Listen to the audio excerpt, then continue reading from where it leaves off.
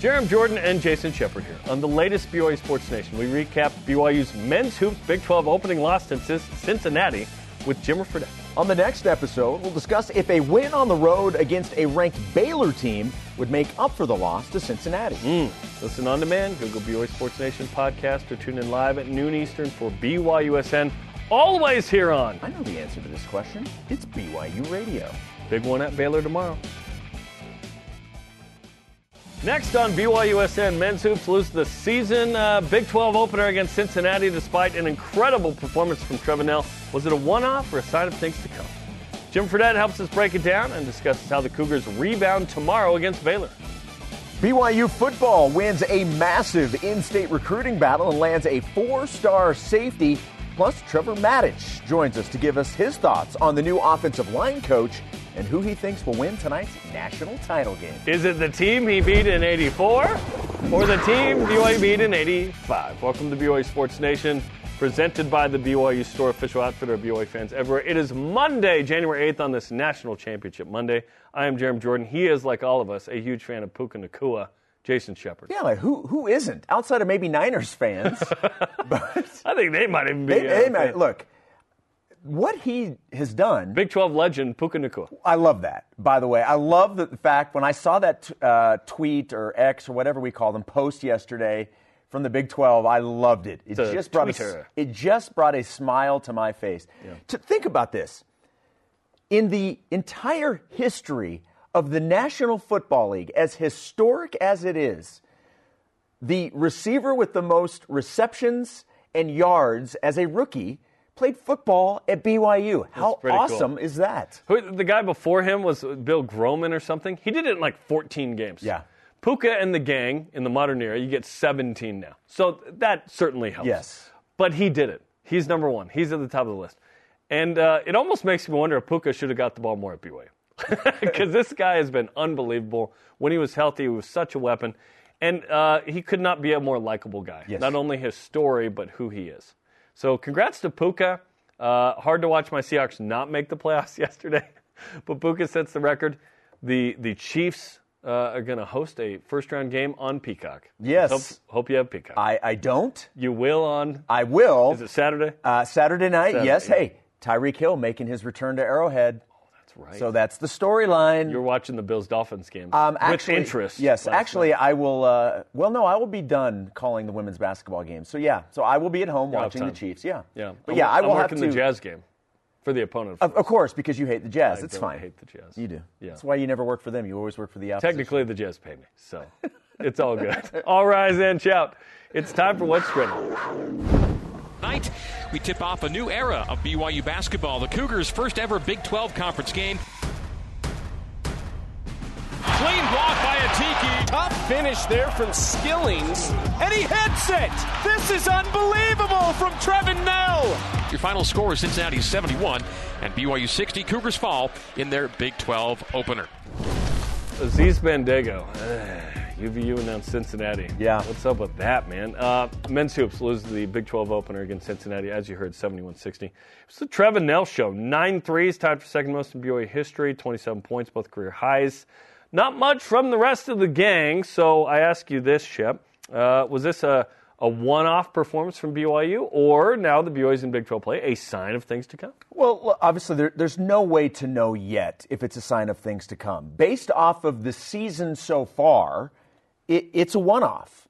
And we saw things in that game that we haven't seen happen to BYU this entire year. Yeah. It very much was an anomaly of what we've seen in this season for this team. And I'm really just talking about the fact that when was the last time as a team BYU shot the ball so poorly? I mean, obviously what Trevin did was just remarkable. He was on fire, and to have the 9 threes and play as well as he did, he was the reason why BYU had the lead at halftime. But we've not seen any other game where BYU shot the ball as poorly as they did. I mean, you look at the shooting numbers for the guys coming in and then see what they shot in that game. Unfortunately, it just happened all in the same game. I don't expect that to continue to happen, no. How much of that is Cincinnati playing better defense? You're playing a better opponent.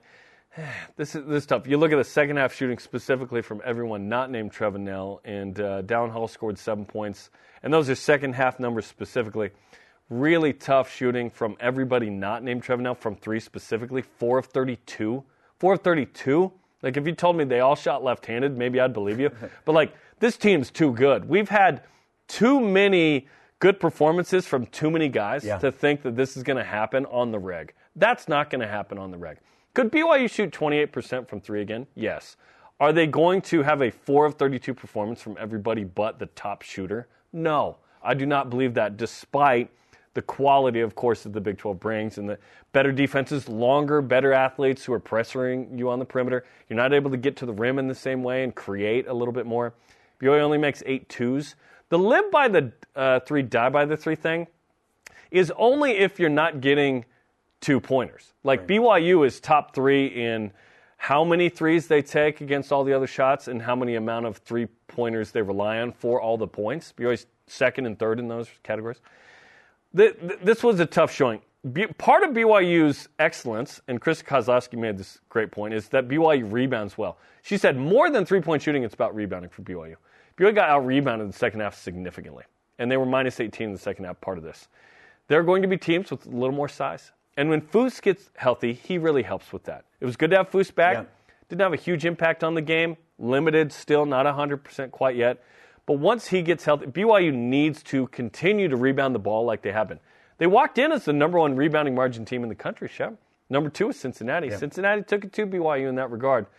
And the real disappointment in this game holistically is that this was one of the more winnable Big 12 games you have. Let's just look at home games. Win percentage chance, as of this morning from Ken Palm, of home games left. Oklahoma State and UCF are at 91%. Those are your most winnable home games. Kansas State, 86%. The next most winnable game walking into the game was Cincinnati. That was one that you needed. One where you were like, okay, and I was hoping for 6-3 at home. Cincinnati's one of those 6. It's like, oh, now you kind of have to chase that makeup win if you are going to be like a 10-8, 9-9-ish. So here's the thing, though. In the Big 12, when I see the schedule, and I'm just looking at home games on that graphic, it just screams opportunity. Yep. Every game is a quad 1 or 2 opportunity. BYU can make up, and we'll discuss this more undoubtedly tomorrow, BYU can make up this loss with a win on the road against someone good. And Baylor is next up tomorrow night. Like, you cannot just like, well, sweet, you have Pacific coming up. Nope, it's Baylor. Yeah. You're in a big-time league. We know this. Certainly, you hope that was a one-off. We've seen too much. Well, the competition, paper tag. No, we've seen BYU against San Diego State, against Arizona State, and NC State perform well against quality. Well, and the other part at Utah was a little different. Yes. BYU didn't make enough threes. Yeah. They didn't have an inside presence at all. Now you have Foose. You're going to get that back. I'm with you. I don't believe that was a massive sign of things to come, and this team is going to just tank. No, this team's good. This team's going to make the tourney still. Yes. Are they going to be like a 4 or 5 seed?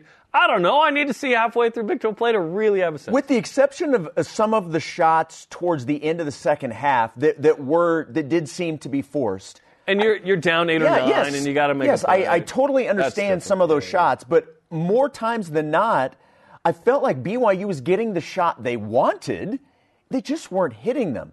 And that's, again, when you look at the way this team was shooting coming into it as a team, and then the individual shooting percentages of the players, it just unfortunately happened in the same game. And you're not used to seeing that. And yeah, it was a missed opportunity, but I just don't expect that to continue because of the body of work that we've seen from this team on offense. The other thing that beyond the poor shooting was this was a game where BYU had turned the ball over. And we hadn't seen that to this point. 18. Yeah. Because they came 19. They came in averaging just shy of 9, so single digits. So they doubled the turnovers. And quite frankly, both teams, both Cincinnati and BYU, were very good at not turning the basketball over.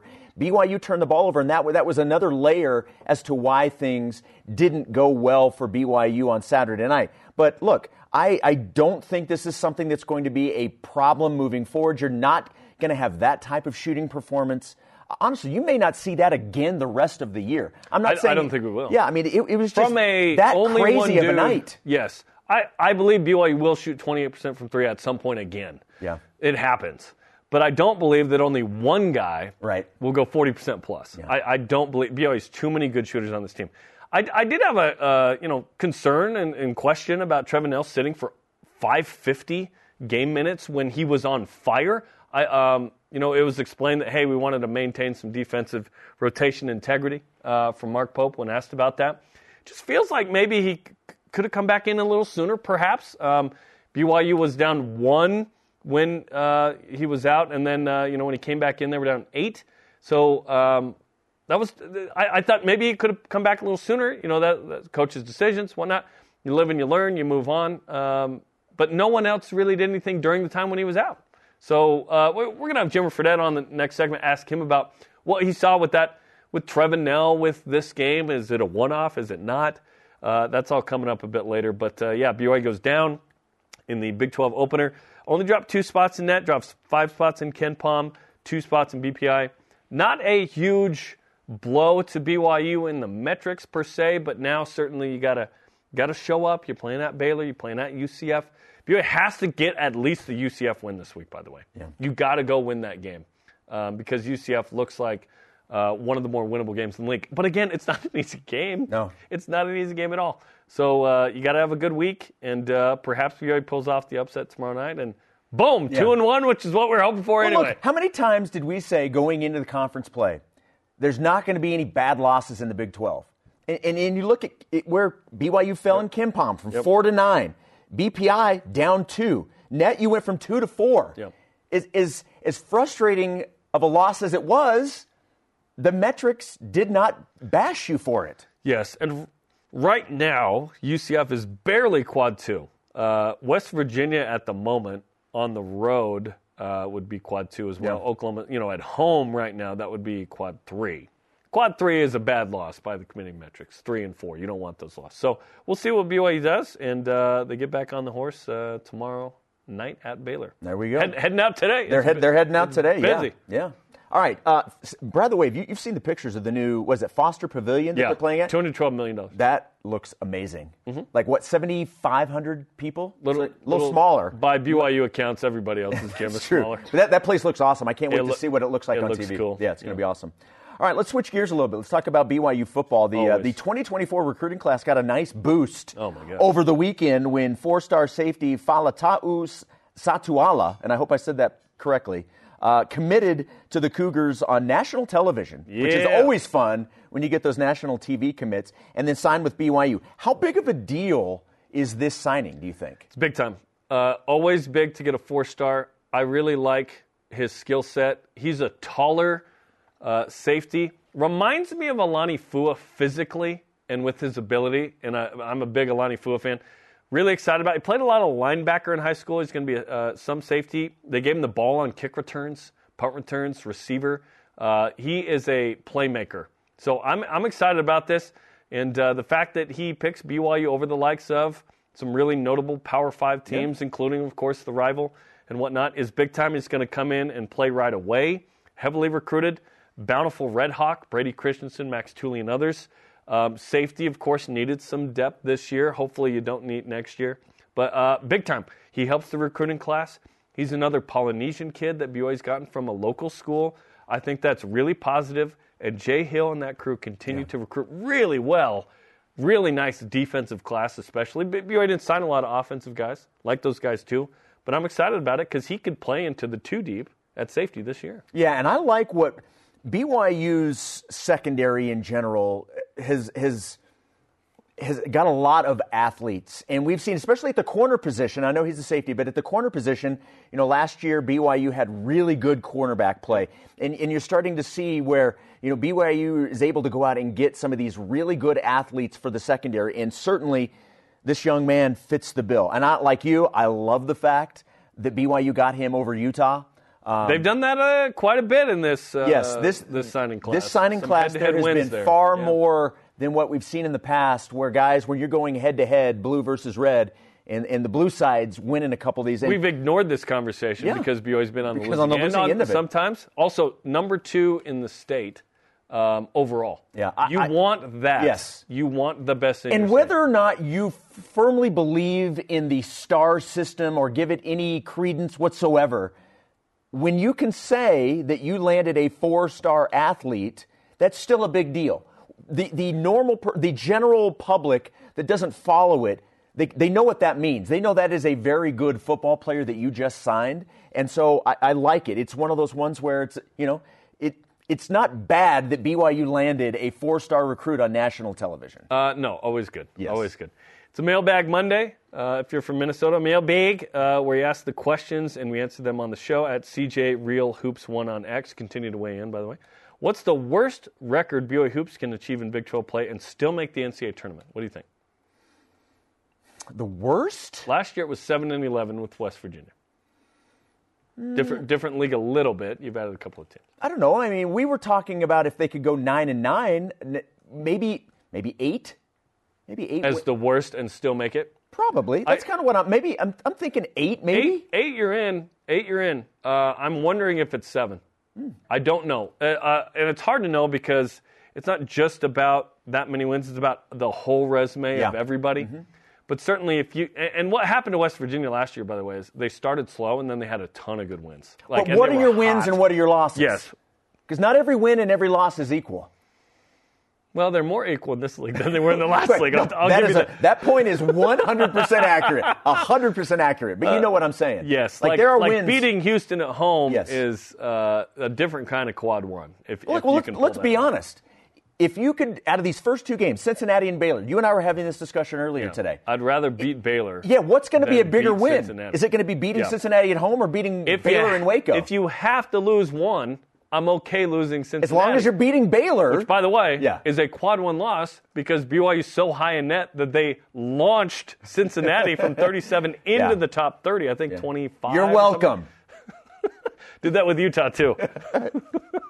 BYU's so generous. Continue to weigh on and on X or Twitter, Facebook, Instagram. All right, BYU Basketball returns to action tomorrow night at Baylor, and you can listen to the game starting with pregame coverage. Ben Bagley on Cougar Pregame Live at 8 Eastern on BYU Radio. Yeah, you're in Houston. I'll be in Houston, so they'll just be up the road. Yes, they will. Well, kind of. Okay, coming up after the break, we'll chat with Jim Fredette about the Cincinnati game and a big one at Baylor tomorrow night. Before we go to break, an early rise and shout-out presented by Mountain America, the official credit union of BYU Athletics. We are sad to report that longtime BYU women's gymnastics coach Brad Cattermole passed away on Thursday. Cattermole competed for the men's team in the 70s, leading the women's program for 28 years with his wife Dawn, producing numerous All-Americans and national team members, affecting the lives of thousands of gymnasts. He was 71. We're not talking about him as a player. He's more analyst role today. Jimmer Fredette joins the program from Denver. Jimmer, how you doing, man? I'm good. How are you guys doing? It's snowing pretty well here today, so I know you guys got smashed the other day. Yeah, we got it over the weekend. Not so much now, but Saturday night certainly. BYU didn't get smashed, but it was a tough night in the Marriott Center to 1 lose and 2. Kind of the last couple of minutes got away from BYU. Certainly Trevor Matich was unbelievable in this game, but there wasn't a ton more. What do you see in the first Big 12 game ever for BYU men's basketball? Yeah, obviously a lot of emotion. BYU and The Rock was going crazy. They were excited. They've been building up to this moment for the last 2 years, knowing that this was going to happen. So I think everybody was on edge, ready for this to go. And sometimes that happens. You have a little too much adrenaline at the beginning. Your shots go a little bit long. It feels a little bit different than your normal games that you've played in so far. A little bit more hectic, and that's just kind of how it goes. And then you try to settle down into it and go. But Cincinnati did a great job of just slowing the game down, I thought. It's such an interesting thing because in the Big 12, most teams are pretty run and gun, kind of like BYU is. But I feel like Cincinnati is the most contrasting style that BYU will play against. They like to slow it down. They're just a gritty team that's going to play hard defense and want to score in the 60s, 70s like it was. So they controlled the tempo, I thought. And, was a tough game, but there's no reason to necessarily panic as a BYU fan or as a team at this point.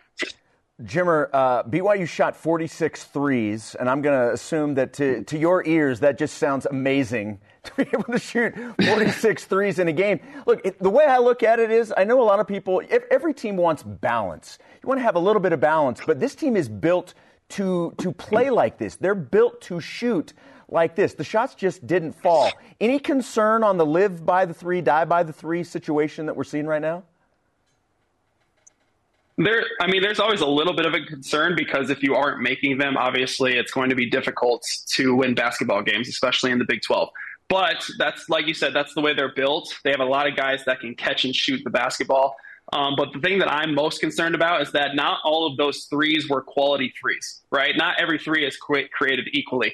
They're getting a lot of threes up, and the best threes that they get normally are in transition. So if they can get a stop, get out in transition, find Trevin, find Noah, find Jackson, some of those guys in the corners or running the wings, they're getting really good shots. They're moving the ball. I saw a couple great possessions in transition where they're passing it. Then there's a swing into a wide open shot. That's when they're at their most advantage. But towards the end, Cincinnati did a good job slowing it down, making shots, getting fouled a lot, making BYU play in a half court. And then at that point, we have to find a guy that can generate good threes if that's what we want to do. Not necessarily just shooting it, but being able to create for other people. And I felt like we didn't get great threes towards the end of the game. We were kind of just shooting them up. And because of that, I felt like we were shooting a lower percentage. Yeah, and that happens, right? It's like in football, if the quarterback threw 40-plus passes, it probably means you were trailing by 2 scores late and you're chucking it. BYU ends up chucking it late there. BYU third nationally in the amount of, the percentage of threes against all shots, second nationally in the amount of points from threes. BYU seems to get to the rim and has good cutting with 5 out with Ali, Khalifa, and whatnot. And it seems like sometimes they get to the rim to draw that defender for a three. Does BYU need to consider maybe going up on that shot at the rim a little more? Or was this one game and we shouldn't panic? I think it's a little bit of both. We shouldn't panic, obviously, like I said in the beginning. This is a winnable game in the Big 12. There's not going to be many games that you play that's easier than this, per se, which is the testament to how good the Big 12 is. But at the same time, I think we need to try to get to the rim, try to finish, but also sometimes, those guys are lengthy, they're athletic, it's hard to finish, maybe create a little bit more fouls. I thought the discrepancy in the foul count being 24-10, I believe it was, towards Cincinnati was a huge deal, right? They were able to make a ton more free throws. I think they made 19 out of 24 or something around those, where we made 5 out of 10. I mean, that's 15 more points that they had from the free throw line. So if we can generate some more free throws, be able to get to the line. Obviously, we're not shooting amazing from the free throw line, but I think we have capable free throw shooters that if they get to the line, get into the rhythm, that they can make those. So I think that's something that we need to focus on, maybe drawing a little bit more contact, getting some more fouls. And then that's going to create guys being able to help. We can kick out for more open threes. But yeah, getting to the rim, getting fouled is something that you can do, especially when you're not shooting the ball great. I know overall it was an off night for a lot of guys. One of those guys was certainly not Trevin Nell. What did you make of his performance? The 9 threes and Jimmer, it looked effortless. He was so locked in. Oh, yeah, he was locked in. And you know how that feels once that ball goes in. You get 2-3 in a row, and you're just like, all right, this is going to be my night. But we have no idea. The thing about it is, like, come on. We have no idea. Jeremiah, you did it the other day. You did it the other day at the gym. I know that. I did like once in a blue moon. Yeah, no.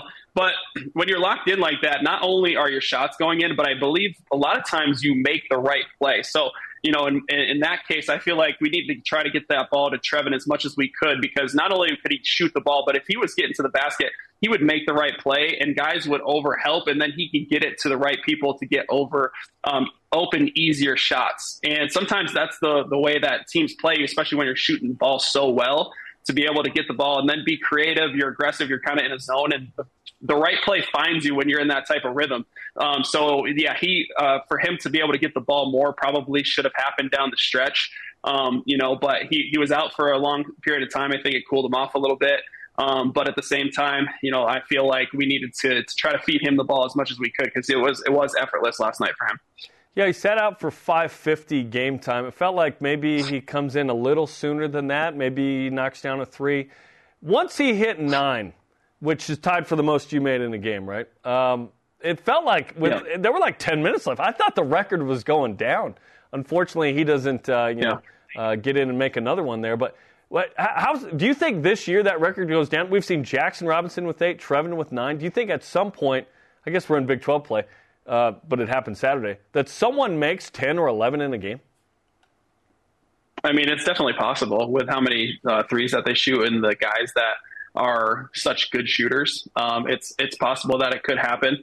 That record's going to be broken at some point, whether it's this year, next year, the year after, whatever it is. I mean, with the amount of threes that this team is shooting, it's going to happen. So, but just to go back to Trevor's point, I mean, he was out for 5 minutes, and I get coach. He was, he said he had a good match. He wanted these matchups, and felt like this was the right play at the right time. So I get it, and that's what coach wants to do. At the same time, if that was the case, then I would have tried to get Jackson Robinson going at that point. Right. He only had 7 shot attempts, I think, during that game, 2 for 7. And I said this before, earlier when I was in studio before that, sometimes when you're coming off the bench, you don't get the shot attempts that you would if you're in the starting lineup. So I feel like when Trevin was out of the game, Jackson was a guy that could have gotten going. We just didn't know if he had it that night or not because he didn't shoot the ball very much. So he needed to try to get him, I think, more involved if Trevin is out, make him the playmaker, make him the shooter and scorer, see how that goes, and then continue to get Trevin back in once he tries that out. So it was definitely something that I was looking at. Up next, BYU heads to Waco, and it'll be a completely different style of team than what BYU faced against the Bearcats. What are you looking for BYU to do in order to try and bounce back against the Bears on Tuesday night? Yeah, for BYU, it's short-term memory loss. That's what my brother used to always tell me every time I shot a shot. If I made it or missed it, it didn't matter. The next one was going in, right? So this is the same thing in this situation. You learn from your mistakes, but it's over with, right? There's nothing you can do about it. So now you go on to the next opponent, which is obviously a really great opponent in Baylor. But it's a similar style of play. They're going to be more run and gun. I think they're averaging 88 points per game, and they're first in 3-point percentage in the country, I believe, which is incredible. Obviously, they're shooting the basketball extremely well. That's something that BYU likes to do. So it's going to be a battle of 3-point shots. Whoever's making them, whoever's generating good 3-point shots and making those high percentage is probably going to win this game. If BYU upsets Baylor on the road, does that make up for the Cincinnati loss? I wouldn't say it makes up for it, but it definitely helps, right? Like I said, Cincinnati at home, that's a winnable game. That's a game that, you would look at the schedule and be like, all right, this is the one that we need to win. But at the same time, once you go into Baylor, and if you beat Baylor, that's a top 15 opponent. So because of that, you're going to be able to, get a quad 1 win. It's going to be super important. But like I said, in the Big 12, you're going to take your lumps. You're going to lose games. It's okay to lose games. You just have to be prepared, have that short-term memory loss to come into the next game and be able to be prepared and have the right mindset to go win that game. So it wouldn't completely erase it, but it would obviously help, and they can move on a good note going to UCF. So. All right, Jimmer, besides family home evening, of course, will you be tuning into the national championship game tonight, and who you got? Oh my goodness, yes, of course. I'm a massive football fan, big college football fan. So I'm locked in. I have a good friend actually from Colorado that plays on the Michigan football team. His name is Andrew Gentry. He's a good family friend of my wife's. So I'm probably going to be rolling with Michigan. Hopefully they can get a win. But obviously Michael Penix Jr. is incredible. He's been playing unbelievable, and they're fast, and they can throw and spread it out. So it's going to be contrasting styles. I'm excited to see it, but I think Michigan's going to take it, and their defense is going to just overpower a little bit and get to the quarterback and then run it out. So I think it's Michigan. Whoever wins, they're finally going to join BYU in having a not split national championship since in the last 40, 50 years. Andrew Gentry, by the way, the Church did an article on him. He's single. He's in a bishopric in his singles ward. Jim Harbaugh was asking him about that the other day. Pretty cool stuff. Andrew repping with Michigan, which is pretty cool. Jimmer, we appreciate the time. And I did want to ask you how often you dust off the Naismith over your left shoulder there. Oh, every day come in, squeaky clean. You know what I mean? I got special specific stuff to put on it. So of course. No, it's hanging out there. I mean, I'm lucky that it's still standing with my kids jumping on all of my stuff and hanging on everything. So yeah, I'm trying to just salvage it and make sure it's not broken at this point. So well, I think you have the best Zoom background of anyone ever. Yes, that's amazing. It looks great. The lighting's amazing. Well done by Whitney. And appreciate that. We appreciate it, Jimmer. Thanks, man. Thanks, Jimmer. Yeah, thanks, guys. We'll talk to you soon. Jimmer Fredette joining us, breaking down BYU Cincinnati Baylor. He's getting pretty good at this. Yeah. The analyst thing. Yeah. Well, look. What can this guy do? Honestly, the guy, whatever he puts his mind to, he's going to do. That's pretty awesome. The fact that we can just get Jimmer on a Monday morning, let's talk some college basketball. And Jimmer's like, sure, let's do it. That's how we roll. That's how we roll. Jimmer's one of the homies. All right, BYU Basketball with Mark Pope is on Wednesday this week, so a date change as the head coach of the Cougars will recap the Cougars' first week of Big 12 play. Wednesday, 8:30 Eastern Time on the BYU TV app as well as on ESPN+. Which Cougars in the NFL are headed to the playoffs in the NFL? And men's volleyball took care of business over the weekend. This is BYU Sports Nation. BYU Sports Nation is presented by the BYU Store, official outfitter of BYU fans everywhere. Welcome back to Studio B. I'm Jarom. He's Jason. Let's get to today's headlines. All right, number 12, BYU Basketball drops the Big 12 opener against Cincinnati on Saturday night, losing 71-60 to fall to 12-2 on the season and 0-1 in Big 12 play. Trevor Matich provided the lone spark offensively for the Cougars, scoring 27 points and making 9 threes, which tied him for the second most in a game in BYU history. Up next, a road trip to Waco against Baylor coming up tomorrow night. Still waiting on the AP poll. I'm guessing BYU will be 18th. Women's basketball loses 80-75 to Iowa State. Fall to 0-3 in Big 12 play. BYU had an 8-point lead in the second half, 5-point lead late in the game. Cougars were led by Kaylee Woolston's 18 points. Lauren Gustin's 70th career double-double, 14 and 14 for her. Next game at Houston on Wednesday. Let's go get that first Big 12 win. Let's go. BYU Football signs 4-star safety Falatau Satuala from Bountiful High School to add to their 2024 recruiting class. Satuala picked BYU over Utah and UCLA and announced his commitment at the 2024 All-American Bowl. Love it. Cougars in the NFL. Puka Nacua, 4 catches, 41 yards, and a touchdown. The Rams in a 21-20 win over the Niners. He broke the NFL rookie receiving records for both yards and receptions in the win. Congratulations. That is big time. Kyle Van Noy, 2 tackles and a sack for the Ravens in a 17 loss to the Steelers. KVN had a career-high 9 sacks despite playing in just 14 games. Remember, he was picked up late.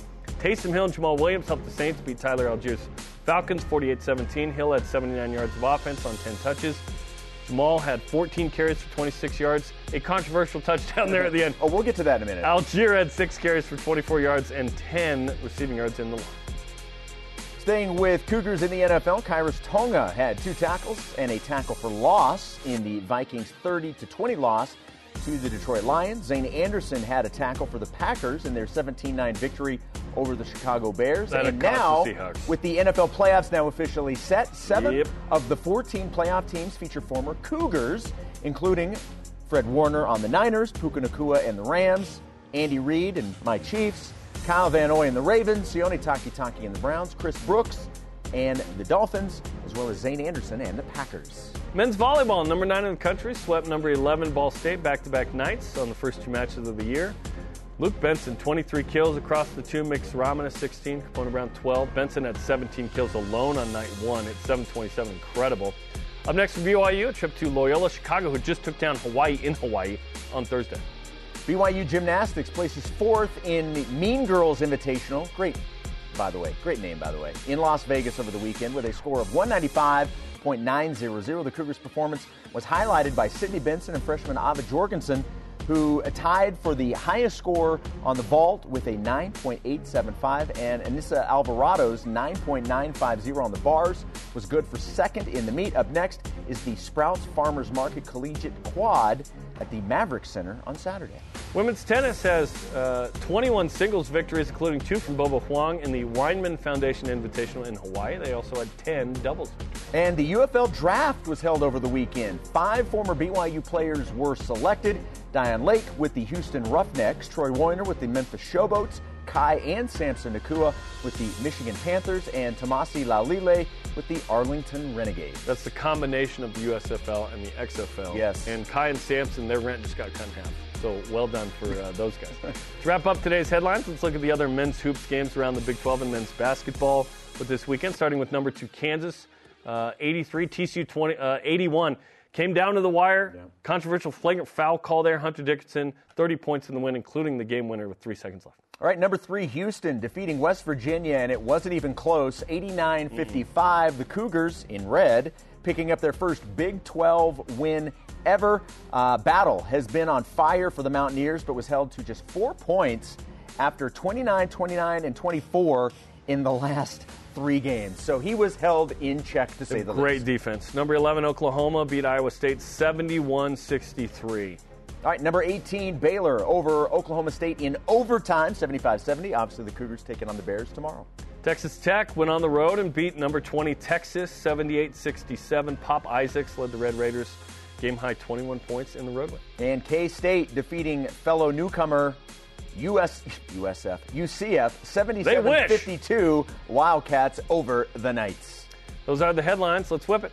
Cougar Whip Round is presented by Maersk, your e-commerce logistics shipping partner. All right, Jarom, yesterday the Saints were up 41-17 over the Falcons. They were going to win the game regardless. Returned to pick to the 1-yard line with just a few seconds left. Instead of kneeling out the game like their coach told them to do, Jameis Winston and the Saints offense decided to get Jamal Williams his first rushing touchdown of the season.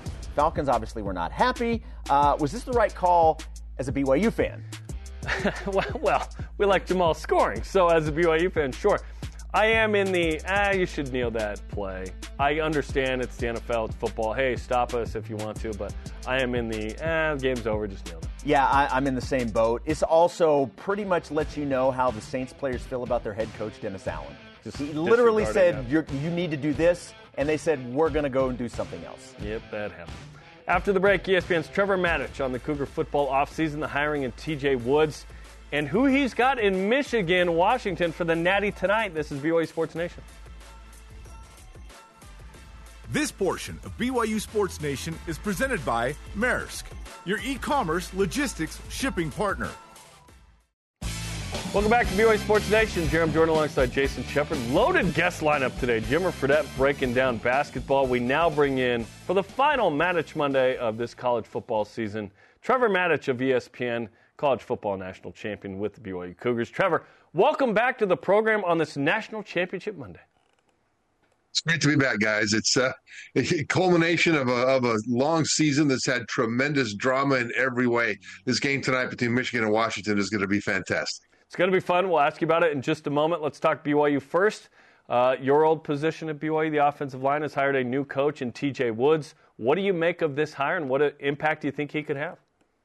I love this hire. I think this is as close to a home run hire as they could have made at that position. Coach Woods has made every offensive line he's coached better. At Western Kentucky, the yards per carry went way up. The sacks went way down. At UNLV, he coached 2 consecutive 1,000-yard rushers, and his line was blocking for them. And it was 2 different guys, one Aiden Robbins, who then transferred to BYU. And at Wisconsin, he coached an offensive line in front of running back Melvin Gordon, who became one of the most storied statistical running backs in NCAA history. And so he's got the track record. The fruit is on the tree for improvement and immediate improvement. And part of the reason for that is that he's known as a technician. He teaches the techniques of how to play offensive line, the footwork, the hand placement, all those different things. What do you do when things go wrong and the defender gets the upper hand on you? How do you reset? How do you respond and adjust? These are things that he is known to excel at. And I think that's part of the reasons why you've had some key offensive linemen return to BYU this year instead of transferring out to be coached by this guy, because I think he'll make these O-linemen not just better college players, he'll prepare them for the NFL in ways that are important. Trevor, BYU picked up a big 4-star recruit, a safety, over the weekend. So everyone's kind of talking about some of the recruiting stuff. And according to 24/7 Sports, BYU had the number 7, or currently has the number 7 recruiting class among all Big 12 teams. And we did double check. That's including all of the new schools that are coming in this upcoming season. Now, what do you make of that? 7th overall in the Big 12? Is that good enough, do you think?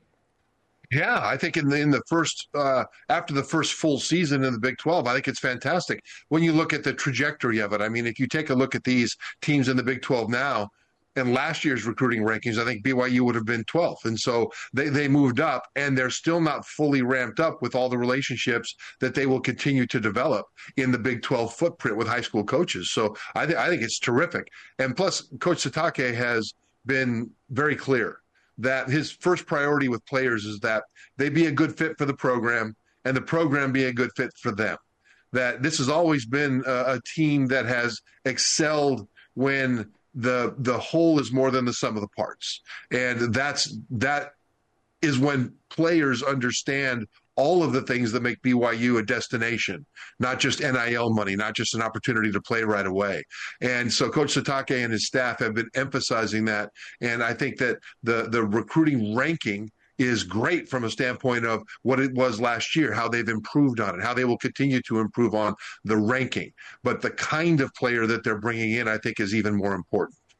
To that end, is BYU sort of in the Kansas State, Iowa State space of we hope to be consistently good and occasionally we're going to have that 1 year like Kansas State had last year winning the Big 12? Or does BYU need to get the NIL money to attract certain kind of talent to get to the level where they are competing for Big 12 championships? Can they do it as is over the next couple of years, or do they need that money at some point to get to the next level? Oh, they need both. And without the money, then they'll have a ceiling because they won't be able to get as many of the high-end talented players that they'll need to make plays. The playmakers, you need those guys to compete at the highest level. And because of the economic powerhouse that the I-15 corridor is, there's no reason in the world why that can't continue to grow. But I see that as something that is a synergy with the kind of player that they want to bring in. It's not just that, okay, well, we can only get that BYU kind of guy who's coachable and he's got that kind of moral character. If it were only that, they could be a competitive program. But by harnessing it also to the NIL potential of that corridor, I think that you've got a potential for BYU to have, once again, the synergy to give them edges in recruiting. And this year, they have beaten other Power 5 teams for a number of recruits, and that's something that used to be very, very rare. Well, the transfer portal is still alive and well, and it's going to be around for the foreseeable future, to say the very least. Is there a position or maybe positions that you would like to see BYU still address between now and the start of the season? Yeah, there are several that they could. One is running back, since Aiden Robbins is announced for the NFL. LJ Martin's terrific, but he was banged up last year. It would be good to have additional depth there. Hinckley Rapati is coming off an injury, terrific running back, but I think depth there to replace Robbins would be important. And they've got other guys. Miles Davis, by the way, I'm very excited to see because he's a former receiver. And if he's able to show the coaches that he has maximized his potential at both running back and as a receiver, then from a personnel grouping standpoint, they've got some interesting things. But I would still bring in some depth there. They always need more depth on the defensive line.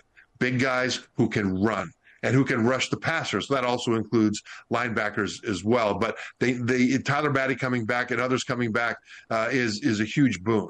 But they need to take a big step up in depth at the defensive line. And then with Eddie Heckard moving on at corner, their secondary actually has a chance to be very, very good again this year. But to replace Eddie Heckard with another cover guy, you can't have too many cover guys because it just gives you too many opportunities to do things up near the line of scrimmage if you've got individuals that can run with all 4 or 5 receivers that could come out into the pass pattern. So these are some positions that I think that they could add depth and, if possible, add a guy that could be more than just depth.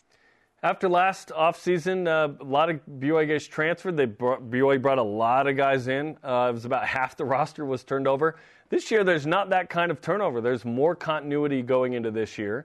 BYU's not gone to the portal a ton quite yet. Perhaps they will later. They've signed a big class, many of which are, some are going on missions, but a lot will actually come in and compete right away. What do you make of sort of the roster makeup going into year 2 of the Big 12? I like it.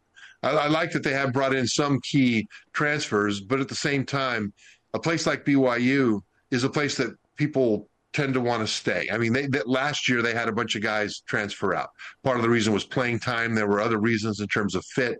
But overall, if the fit is right, I think people will tend to stay at BYU. And then developing a program where you've got guys in the program for 3, 4 years, 5 years even, is another thing that would be an advantage for BYU. And I think the fact that they had very few guys transfer out this year, certainly very few key contributors, is an indication that those guys see that BYU is a place that they want to be and they want to make a home for their college football life and their academic life. And so I like it that it's primarily high school recruits with some key junior college transfers, some key transfer portal guys, but over the course of time, if they're able to maintain that, it will mean they'll be able to field more experienced players who have played together under this staff longer.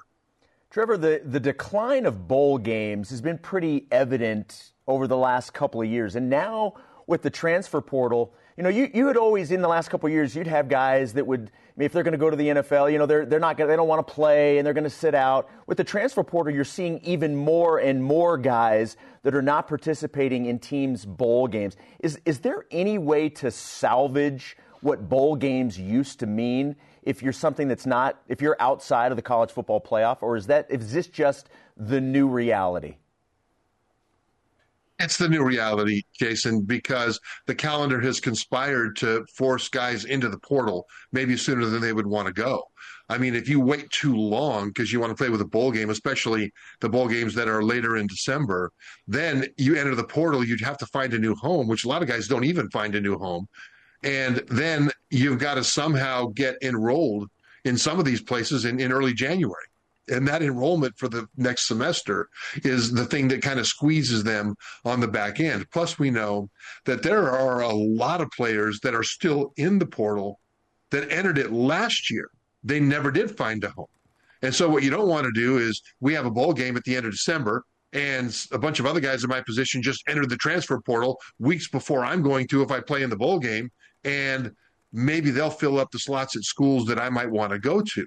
Now, there are some guys this year that played in their bowl even though they were in the transfer portal, but that's kind of a rarity. So I don't blame the players for doing that. I don't think they disrespect the bowls for doing that. I think the calendar forces them to. But from a fan standpoint, you don't get to see some of the players that you saw play all year for your team. But what you are getting to see is next year's players come in and get an early look at them, and they will have a chance to get valuable experience for next year. So there's bad, but there's also good. It just depends on your perspective. Okay, Michigan and Washington tonight in the national championship. Who you got and why? This is a tough call, Jeremy. It's a really tough call. And who I have is Michigan. I have them to win. And the why is that they've got more ways to win. This is really a matter of styles, where there's always this hypothetical talk of a boxing match between Mike Tyson and Muhammad Ali in their prime. Michigan is Mike Tyson, where they just march right up to you and start punching you in the face until you submit. Washington is like Ali, float like a butterfly, sting like a bee, this beautiful downfield passing attack. But that downfield passing attack is the way they need to win. Michigan will run the ball better. Michigan will play better defense. Washington's defense has been bend but break sometimes, don't break other times, stop drives because of takeaways and forcing mistakes. But Michigan is one of the most clean playing offenses in college football in terms of fewest turnovers, fewest penalties, things like that. I don't know that Washington will be able to force as much against the Michigan offense as they have in the past against other offenses. And so Michigan will be able to run the ball. They'll be able to stop the run. That core, I think, will be enough for Michigan to pull away late. Plus, Michael Penix Jr., the quarterback for Washington, was just lights out against Texas, especially under pressure. I mean, Texas didn't sack him, but they had 16 pressures. On those pressures, Penix was 60%, averaging 10 yards per attempt. That's incredible. Can he do that again? Because his season average under pressure is 45%. And so it'll be an interesting thing to see if Washington can still play at that super high level against Michigan for the second game in a row. Maybe they can. Certainly they've got the talent to do a lot of things and have a puncher's chance with that passing attack. But I've got to take Michigan as the team that has more fundamental ways to win this game. Okay, hail to the victor. is presented by the BYU Store, official outfitter of BYU fans everywhere. It's a Mailbag Monday. You ask the questions, we answer them. Our elite mailbag question today is presented by PAX Healthcare Elevated. In this case, I ask you, who do you have winning tonight's national championship game, Michigan or Washington? Look, I know the smart money's on Michigan, but for whatever reason, I just got this feeling that Washington's... West represent. Yeah, the Michael end Penix, of the Pac-12. Yeah, Michael Penix is playing so well right now. I'm going to go Washington tonight. Yes, UW, let's go. I like Seattle teams, too. Come on now. Thanks to today's guest. Jarom and Fredette. I'm speaking for myself. And Trevor Matich. Conversation continues 24/7 on X, Instagram, and Facebook. This and all of our shows on demand on BYUSN.com. You know you love to crack it. Come on, man. Sorry to Dennis Spitta. We ran out of time. For Jason, I am Jarom. Shout out to Mike Rose. Go Cougs. Big week in men's hoops, women's hoops, and otherwise. Let's go.